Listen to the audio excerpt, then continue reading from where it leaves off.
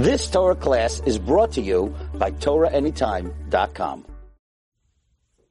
This week we have the source of relating Parshas Truma. Talks about the building of the Mishkan and the Kalim of the Mishkan. Parsha says, "V'daber Shem al Moshe Lemar, Dabra b'nei Yisrael, speak to b'nei Yisrael, v'yikhu li Truma, they should take from me Truma, mi'eis kol ish, from every person, asher yidvenu libay tikhu es Trumasi, from anyone whose hearts motivates him to give, he should take Truma from me." And the Chofetz Chaim points out something very interesting. The pasuk says, "Me'eis kol ish," from everyone. Now, Klal Yisrael just left Mitzrayim. Every person almost had enough of his own money to give and to build the Mishkan. Why does the pasuk say he should take from every person? Me'eis kol ish. The Chofetz Chaim explains with the following, that Hashem didn't need us to build the Mishkan. Hashem needed us to build the Mishkan. It's not exactly the same. Let me say it again. Hashem didn't need us to build the Mishkan. Hashem needed us to build the Mishkan. In other words, if Hashem just wanted the Mishkan there, Hashem could have just had the Mishkan there. He snapped his fingers and the Mishkan would be there. Hashem wanted us to build the Mishkan. Hashem wanted every Jew to be involved in the Mishkan, in the building of the Mishkan. And that's because the first words of the pasuk, "V'yikhu li Truma," take for me Truma, as the Sfarim explained, the lashon of taking really should be giving. And we understand that whenever we give to Hashem, we're getting back so much more. It's our relationship with Hashem that we are creating. And therefore the pasuk says, "Me'eis kol ish," it should be from everybody. This way every Jew should be involved. And we should understand that when we give to Hashem, the reality is we are getting so much more to have that relationship with Hashem. And this applies to every mitzvah that we do.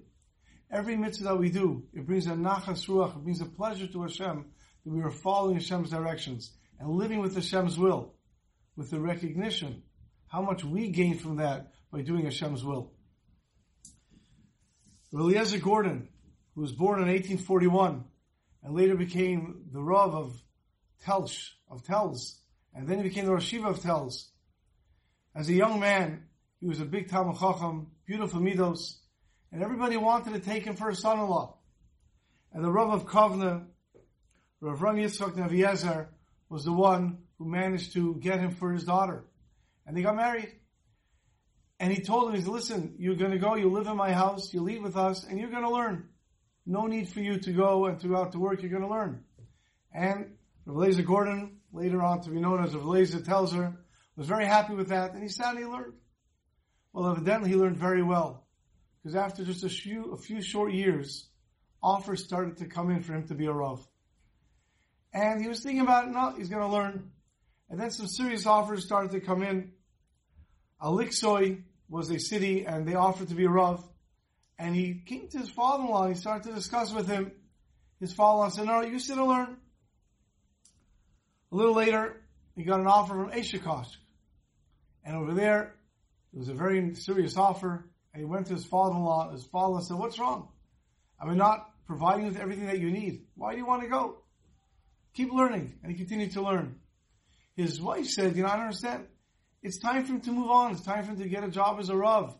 Why do you just keep on hindering him, letting him sitting here and supporting him?" And he says, "What do you mean? We don't know who is supporting whom. Yes, I'm giving him money. But who knows? Maybe he's the one who's supporting us with his learning." And this went on for a few years. And finally, one time when he comes to his father-in-law, he tells him about an offer that he got. And his wife, the mother-in-law, was there. She said, "I really think you should let him go."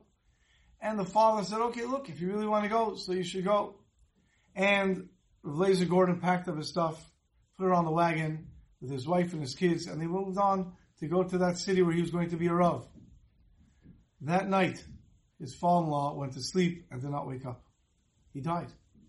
And the next day by the Levai, his wife was crying. She said, "I killed him. I killed him," basically saying her husband was right. We don't know who is supporting whom. And that's what we're learning from the psukim over here. When we go, we do a mitzvah of the Yikhu li Truma, Me'eis kol ish. More than the taking, we are giving. Because it's not so much that Hashem wants to make sure that something gets done. Hashem wants us to be the ones to do it. Have a wonderful Shabbos. You've just experienced another Torah class brought to you by TorahAnytime.com.